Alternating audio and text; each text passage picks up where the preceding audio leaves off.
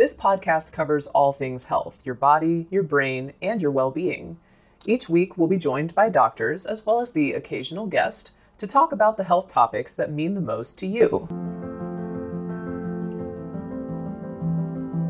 Hey, it's Ryan Reynolds, and I'm here with Keith, co-star of my upcoming film, If, only in theaters May 17th. Do you want to tell people the big news? All right, I'll do it. Sign up now and you'll get unlimited for $15 a month and 6 months of Paramount Plus Essential Plan on us. MintMobile.com/switch. Upfront payment of $45 equivalent to $15 per month. Unlimited over 40 gigabytes per month. Face lower speeds. Videos at 480p. Active Mint customers by 531.24 get 6 months of Paramount Plus Essential Plan. Auto renews after 6 months. Offer ends May 31st, 2024. Separate Paramount Plus registration required. Terms and conditions apply if rated PG.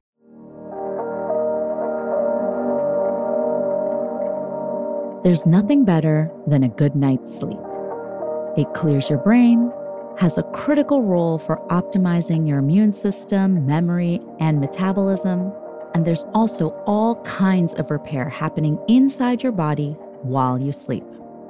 It's so powerful that on top of a full night's rest, I often prescribe people with naps. 30 minutes a day, unlimited refills. But like most things that are good for you, it's easier not to do it, particularly with sleep, because it interferes with life. You work all day, make dinner, get the kids to bed, and have what? All of 30 minutes before it's time to go to sleep and do it all over again. And that's a serious struggle because without personal time, life quickly feels monotonous. But whenever we go to bed late, we suffer on Monday. Just like our savings account, sleep is something we're constantly borrowing from whenever we need it. And understandably so. Even though we feel the negative effects when we lack it, we haven't really understood the full importance of healthy sleep patterns until pretty recently. And a big part of our current understanding is thanks to today's guest. So Sarah Mednick got her PhD in psychology from Harvard. She's a cognitive neuroscientist at UC Irvine and has written 2 books about her research into sleep. Can you just kind of go through the sleep stages? What is it that a normal night of sleep would look like? Every 90 minutes, we go through a cycle of sleep, meaning that we sort of travel through all the different sleep stages. But that cycle is different across the night. We have a lot more slow wave sleep, which is this deep restorative sleep in the first part of the night, and a lot more REM sleep in the last part of the night in the morning. And the reason for this is that slow wave sleep is the most restorative sleep. It's where you go into a little bit of torpor, really, like a little mini hibernation state where you can do all of these what I call downstate processing, all these kind of very deeply restorative, replenishing processes that repair muscle tissue, increase protein synthesis, washes out these toxins, these proteins that can accrue in your brain. If they're not washed out through this kind of plumbing system, they can lead to the tangles that are part of dementia and Alzheimer's. Here is a quick word from our sponsor. We take this few seconds off to inform you, our valued loyal listener, about the best health and fitness podcast shows from the Nezpod studios. Join us as we give you the best of the best health and wellness updates you can rely on for the treatment of chronic health problems. Classic functional medicine back to basics health tips and special updates from the best doctors in the United States of America. Check out this health and wellness podcast shows. Explore Health Talk Weekly, Healthy Lifestyle Matters, Excellent Health Digest, Healthy and Free Daily, and last but not least, Weekly Health and Fitness Corner. Also, check out Nasty Boy CC, the truest story never told fiction podcast, for that real life on the go experience with the 27-year-old golden boy, who made our guest invite #1 list. He tells us about his story as it happens in real time and in real life. It's Nasty Boy CC, the truest story never told. Go get a load of that happiness, because happiness is healthy as we know it. Join us every week as we continue to provide you the best of health and fitness wellness updates from around the globe. Enjoy the show.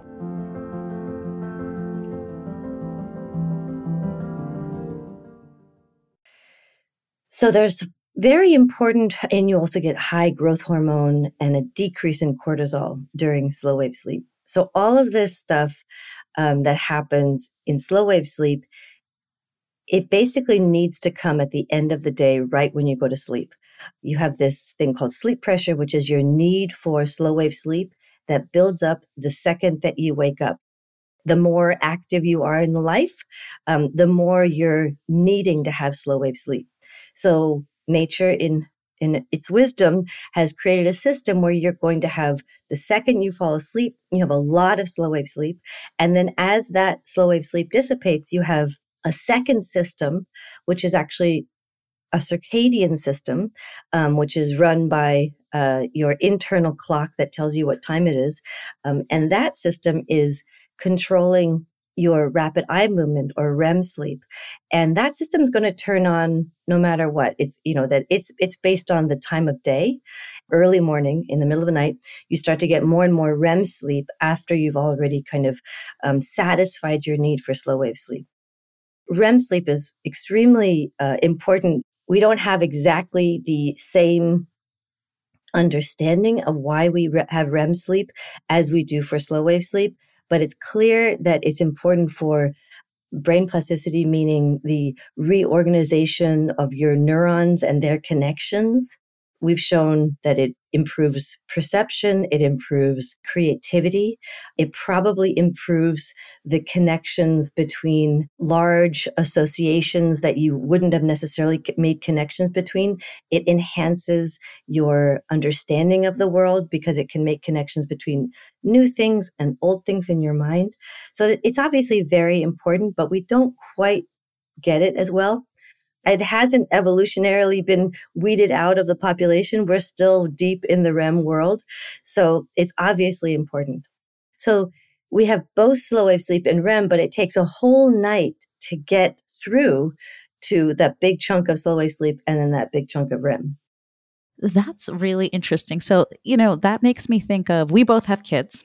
I have a 10-year-old, 8-year-old, and an almost 2-year-old. And God bless you. And I can say the same for you because you have 2 children as well. And what are their ages? A 12-year-old and an 8-year-old. 12-year-old girl, 8-year-old boy. And so I'm not sure if you, and I have all 3 girls. So yeah, oh, wow. I really... So when we are thinking about, we always kind of joke internally because some of them we call morning larks and some of us are night owls.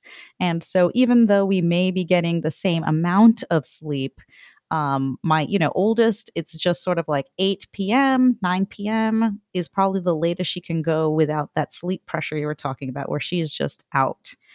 Whereas the other 2 can just stay up talking to themselves. Even if they're in their rooms, they won't go to sleep until like 10, 11 p.m. sometimes. And then they're the ones that will sleep in the morning. So what's the difference? Is one better than the other? Or is it just the amount of sleep that's important? Well, I would say that it's probably both. We don't really understand enough. We need way more research into the differences between night owls and morning larks. The largest majority of people are somewhere in the middle, and they are, able to get up between 6 and 8, and they're able to go to sleep between sort of, 9 till 11 in that category. But then there are people who clearly don't need that much sleep, and they can sleep less at night, and then they wake up really early. But that doesn't have to be associated. You can sleep a lot and still wake up really early. And then there's people who seem to just not be able to get to sleep in the evening. There does seem to be some genetic differences between people who are the morning people and the night people. And there does seem to be some group of the night people that has delayed melatonin onset, which would be some sort of sign of potentially some kind of biological difference. But melatonin onset is very much influenced by the type of light that you're seeing. Blue light is sort of the rooster of the circadian world. And when you have blue light in the morning, that's the signal for your brain to wake up and say, okay, it's morning. And it's sort of the downbeat for your circadian rhythm to say, this is the morning. Now I'm going to start all my engines. And the lack of blue light in the sunset, right, that there is no blue light in the sunset, tells your brain that now it's time to go into downstate, right, to go into this relaxed state. We are living in a world where we are exposed to a lot of light at night, and a lot of that light is blue. The problem is teasing apart whether people who are night owls are exposed to more blue light, and so they've gotten a habit formation, and their circadian rhythms, our circadian rhythms are very habit-based. And so it's a nature-nurture question, right? Did we just get somebody used to late at night, and therefore their system's like, okay, this is what we're doing. I'm sticking with this pattern and I'm going to be a late person. Or is there something innate going on, something biological that's driving them? Or are those things the same thing, right? Like when you establish a pattern, does your biology just support that pattern? So there is research in cultures that have no exposure to electrical light. They don't seem to show a lot of variation in chronotype. Am I a night person? Am I a morning person? Everyone goes to bed at the same time, and they all sort of wake up at the same time. And it's only when people from that culture move into industrialized environments that they start to show differences in their circadian clocks in terms of their chronotype. So I think it's almost inescapable, but there are ways that you can control your light exposure. And I think more and more people should become aware of that, right? Because I think that we are really messing with our own circadian rhythms by all this light at night. And messing with, according to your research and what you talk about about the downstate, messing with our abilities to really engender our own recovery. So can you talk about the downstate? Tell us more about what that is. Yeah, I'd be happy to. So the sleep research that we've been doing has mostly been focused on the brain. And I moved into wanting to also understand what's happening in the body during sleep. And that's when I discovered that not only is there a downstate in the sleeping brain, but there's also a downstate in the autonomic nervous system, which is basically controlling all of our body parts, our heart, our metabolism, our guts, and that we have these two systems, two branches of the autonomic nervous system, sympathetic nervous system, which is a fight or flight system, and the parasympathetic, which is that restorative, more downstate relaxation system. The idea of the downstate came when I realized, in sleep, our brains go into this deep, slow wave where we have an upstate where the brain is highly active, and then a downstate where it's actually very silent, and that's incredibly restorative for the brain.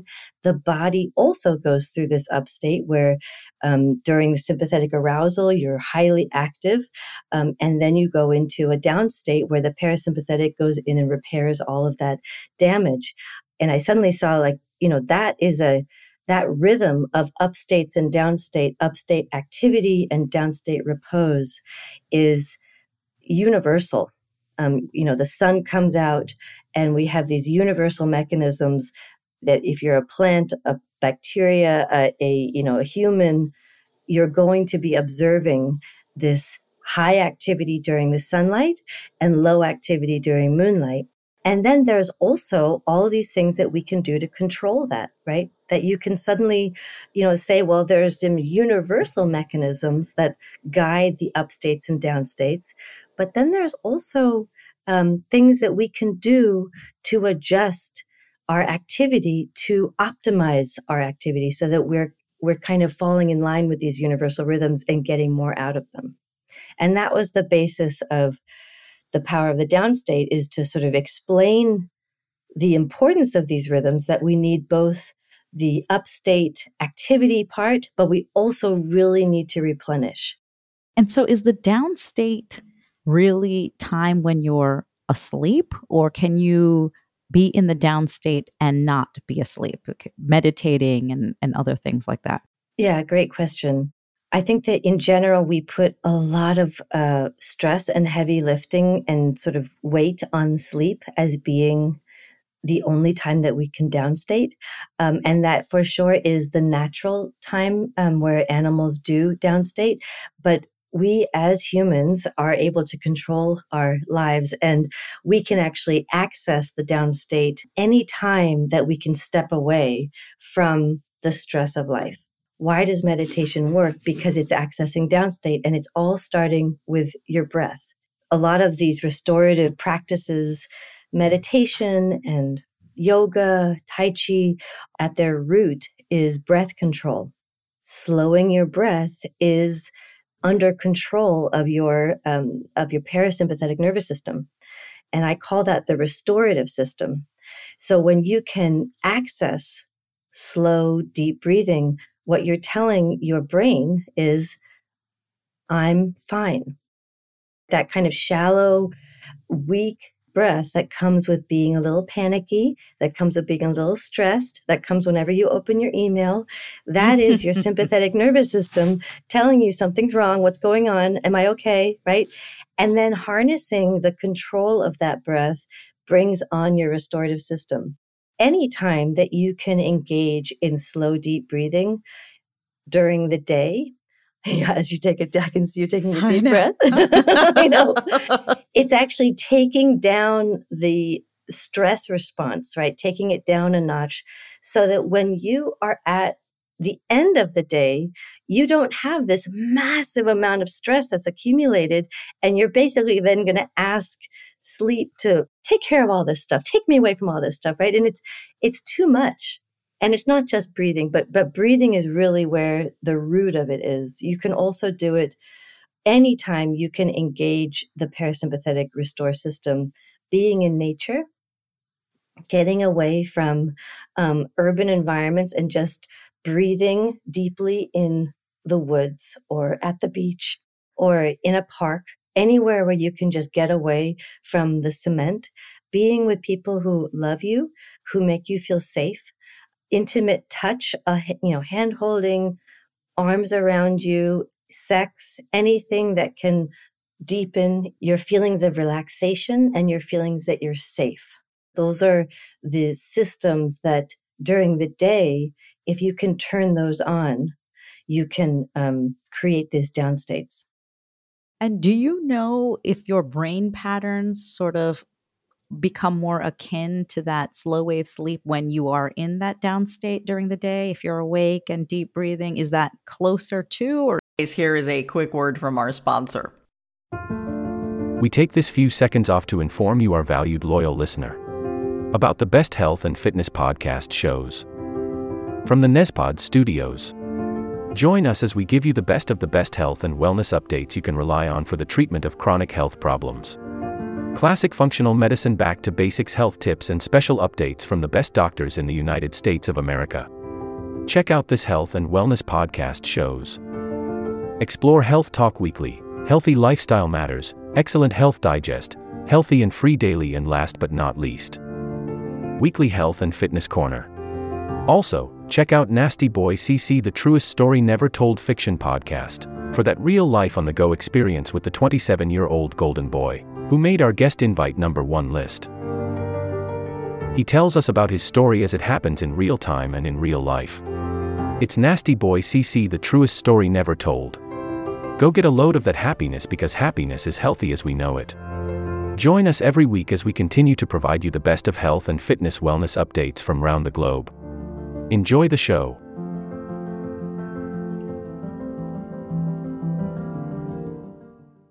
is that just a completely different type of brain mechanism than when you're in slow wave sleep? Yeah. So what's interesting is that we've put so much effort into thinking that it's all about your brain.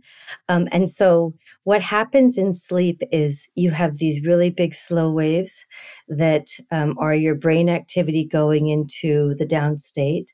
And during that same time, you have this really big amplification of the parasympathetic restore system. And so we've made this kind of connection that may actually be an oversimplification of saying it's all the brain activity. But what more recent research is showing is that it may really be more of the parasympathetic activity. It may be the restorative response that is really, even though it coincides with the slow waves naturally during sleep, it's the physical response to taking a break and relaxing and feeling safe is more powerfully predicting better health, better sleep, better metabolism, better cardiovascular health. So many of these things that I think we often associate with brain activity and thinking it must be the brain. My research and others is really showing, I think we should be focusing more on the parasympathetic activity. That is so interesting and such a great point, because I think that we all have a tendency to deconstruct things and sort of say, okay, and we do this in medicine for sure. We're like, okay, this is a heart problem, this is heart disease, or this is diabetes, or this is dementia.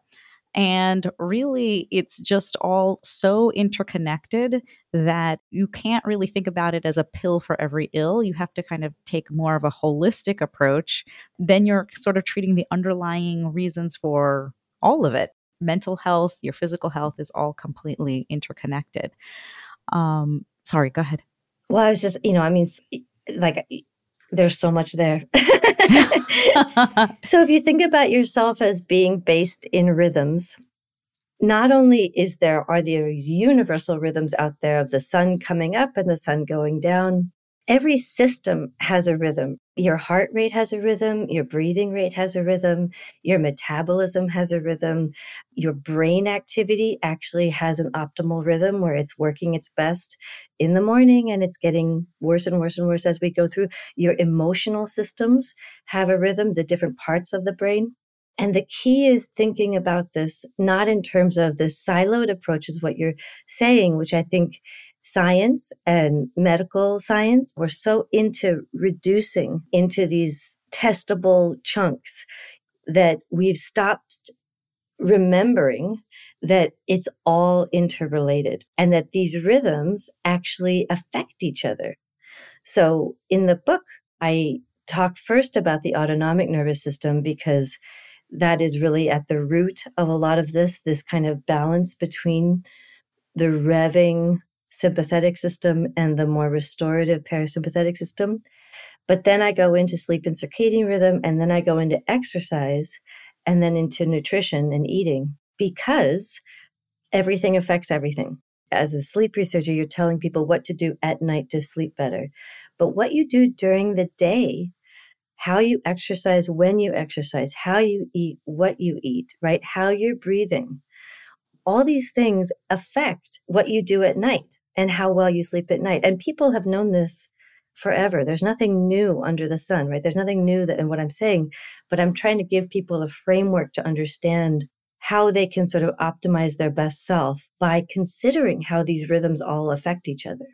Yeah, no, absolutely. And again, bringing it back to 20 years ago, I remember having a conversation with you about this, just sort of the rhythms of nature. I remember being in your office and talking to you about this. And it's just like so amazing to have that come back and see this sort of wow, that's thread. So cool. That's so great. That makes me so happy. I love that. COVID has changed a lot of things for a lot of people in terms of how we are living our lives and thinking about the rhythms of our lives, because that external sort of stimuli that maybe we had life organized in some way in the before, it really just disorganized a lot of things and shook a lot of things up for us globally. And one of the things that it did for me was it made my father move back into the home with me. And so he's been helping take care of this newest generation, the newest baby. I know your father. I met your father. I think you did. Yeah, he came. He came to the lab, or there was like maybe at your graduation. I think it was something like that. Yes. And he's bringing back a lot of sort of the older wisdom into our home in terms of resetting our rhythms from when we wake up. And his biggest thing is deep breathing. Anyone that meets him, as we walk out the door, he sends us off with a message of breathe, deep breathe. And that's what he does all day long, because he says, "Oh my God, I worship this man. That is so amazing. I love, this is the ancient wisdom that we are ignoring, right? That it's in every old culture. It's in every old philosophy. It's in every old approach to medicine, is this balance. And at the heart of it is our breath. In medicine, sometimes when we're talking to our patients about behavioral or mental health, and we'll talk about sometimes where are you carrying your stress? Like let's unpack that maybe to see, so that you can identify those times where you need to take a break. And the biggest thing that I found personally that I can take control of when I'm feeling that way is what you said, like your shallow breathing. You have this impending sense of doom, and that is the thing that I can control in that moment, is to just say, okay, take a deep breath. I maybe won't be able to change what I'm going to eat right that minute because I've already packed my lunch. I probably don't have time to go out and do exercise, but I can in that moment just stop for a few seconds and reset myself with deep breathing. What are your sort of top tips for trying to regain control over that rhythm and maybe help optimize sleep? There's a ton. We could start with in the morning, the first thing that you want to do, you can have a quiet morning where you slowly ramp up. But at some point during that morning, you want to be sitting in the sun or exposed to a bright light from not any kind of light bulb, but from a circadian light box. You need that trigger with that blue light in the morning. And obviously the best way to do it is in natural light. But sometimes, especially in winter, it can be quite difficult to get to that bright light. So having a bright light box can be really helpful. And then during the day, you also have opportunities with exercise. There's times in which you're sort of optimized for different types of exercise. The first one I would think about is the cardiovascularly intense exercise that really gets your heart pumping and you're sweating, something intense that can jumpstart your sympathetic system, sort of really rev you up. Because what happens is when you take that opportunity to have like a HIIT workout or an intense run, something or a swim that really gets your system going, it jumpstarts your rev system. And then across the day, what you find is that your rev system, the sympathetic system, is slowly coming down. And with it, the restore system is slowly ramping up. Those are very much in relationship to each other. There's a ratio there. And what's the benefit of having the morning cardiovascularly intense exercise is that the restore response peaks during the first part of the night. And that means that you're sort of creating these resonant systems where the restore system is resonating with your deep sleep that happens in the first part of the night. So timing your exercise, and that means that restore is going to be even more amplified. If you do weights, there's a circadian benefit to moving weightlifting to the afternoon. That seems to be the time where you're most able to develop muscle mass. It's not as much of a cardiovascular pressure. Eating, you have the most powerful metabolic system in the morning. Here is a quick word from our sponsor. We take this few seconds off to inform you, our valued loyal listener, about the best health and fitness podcast shows from the Nespod studios. Join us as we give you the best of the best health and wellness updates you can rely on for the treatment of chronic health problems. Classic functional medicine back to basics health tips and special updates from the best doctors in the United States of America. Check out this health and wellness podcast shows. Explore Health Talk Weekly, Healthy Lifestyle Matters, Excellent Health Digest, Healthy and Free Daily, and last but not least, Weekly Health and Fitness Corner. Also, check out Nasty Boy CC, the truest story never told fiction podcast, for that real life on the go experience with the 27-year-old golden boy, who made our guest invite #1 list. He tells us about his story as it happens in real time and in real life. It's Nasty Boy CC, the truest story never told. Go get a load of that happiness, because happiness is healthy as we know it. Join us every week as we continue to provide you the best of health and fitness wellness updates from around the globe. Enjoy the show.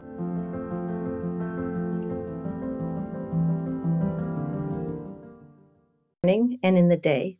And then this is when you have your highest amount of insulin. And as you go through your day, insulin literally just decreases. And so the amount of food that you can use decreases as well. And when you don't use it, it gets left in your bloodstream and can turn into fat. That time-restricted eating quality, right? That fasting quality, where you cut off any kind of evening eating, is based on the science of giving your metabolism this big downstate. Because when you eat, it stimulates the sympathetic nervous system and it stimulates that arousal system. So it revs you up. So you really don't want to eat at night. And a lot of the time, the calories that we want at night are not the best. Yes. They're not the best calories. Yes. Yeah, you're not like, craving. I'm going to have fruit. No.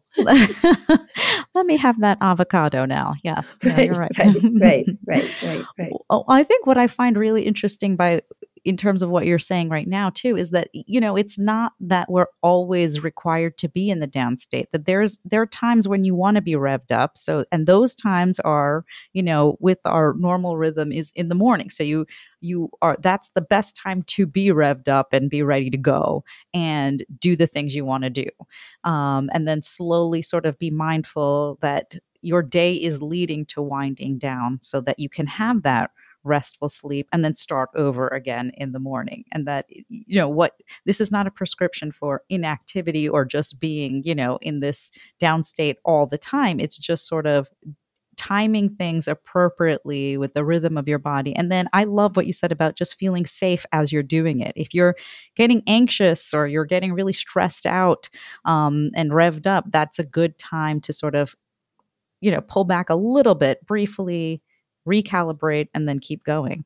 And I'll bring in my dad one last time. Please because after he retired, he worked as a courier for labs, picking up labs from doctors' offices. And he was on this crazy schedule at like 78 years old, just like waking up early, driving around New Jersey to go to all these different labs. And he said he used the entire time he was driving to do his breathing exercises.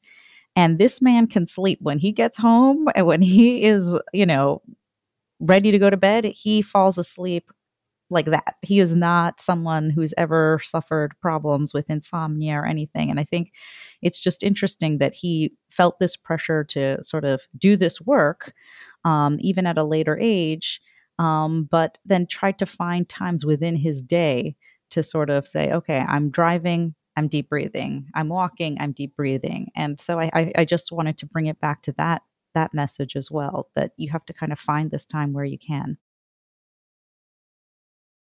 That deep breath is right there, waiting for you at any moment. Even when you feel like you don't have control over many things of your life, you can always control your breath. I want to interview your dad. Well, I want to thank you because, the work you're doing is so important. I love that you are really trying to get that message out there and talking to people like me, doctors that are seeing patients that really could benefit from this type of message. So I so appreciate your time today. Thank you so much, Neha. This is such a pleasure to see you again and to reconnect and be able to talk about this stuff, and then have your dad brought in to me is just full circle. Thank you. This will conclude the episode. Thanks for tuning in. If you like what you hear, please leave a comment and subscribe. Thank you.